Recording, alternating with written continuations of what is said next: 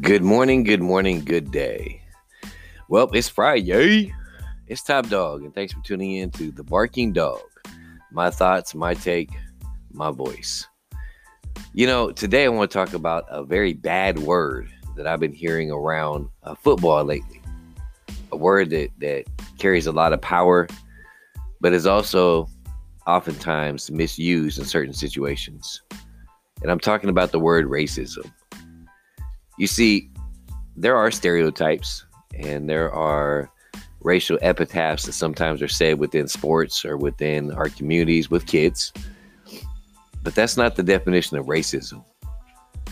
And I think we've come to a point in time where we need to call racism what it really is and understand that racism is when you are denied an opportunity because of your race or the color of your skin or your ethnic background.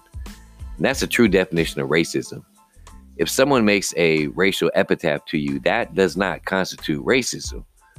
It might be a racist statement, but in itself, racism requires the ability to withhold favor or opportunity based upon race. You see, when Rosa Parks sat at the back of the bus and she wasn't allowed to sit in the front of the bus, that's racism.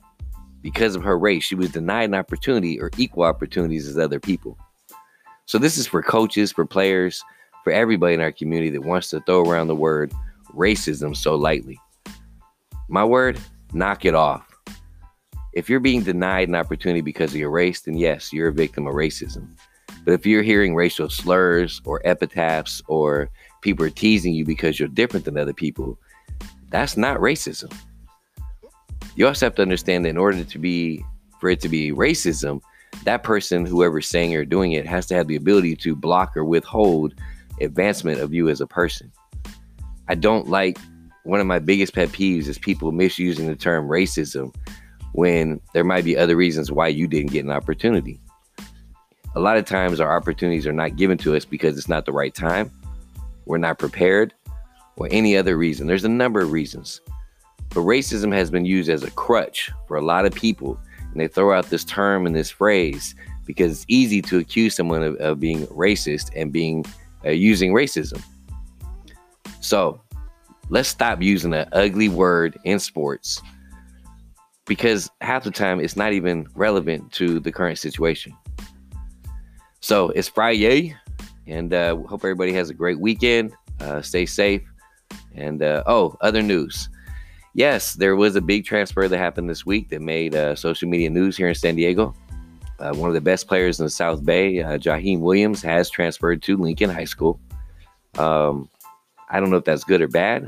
I just know that it is news. And Jaheim is a very good player.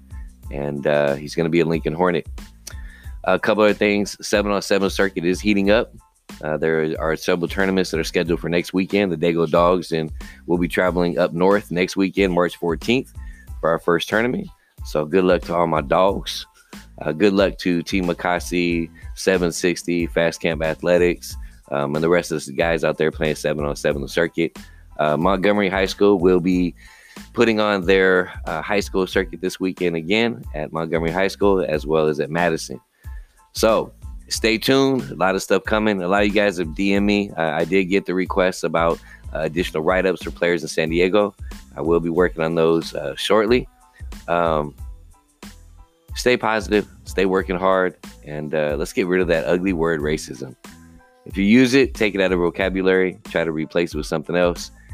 And more importantly, if you do find yourself in a situation where you think someone is being racist or you think they might be using terms like racism, look at yourself before you start pointing fingers at everybody else. Make sure that your house is clean.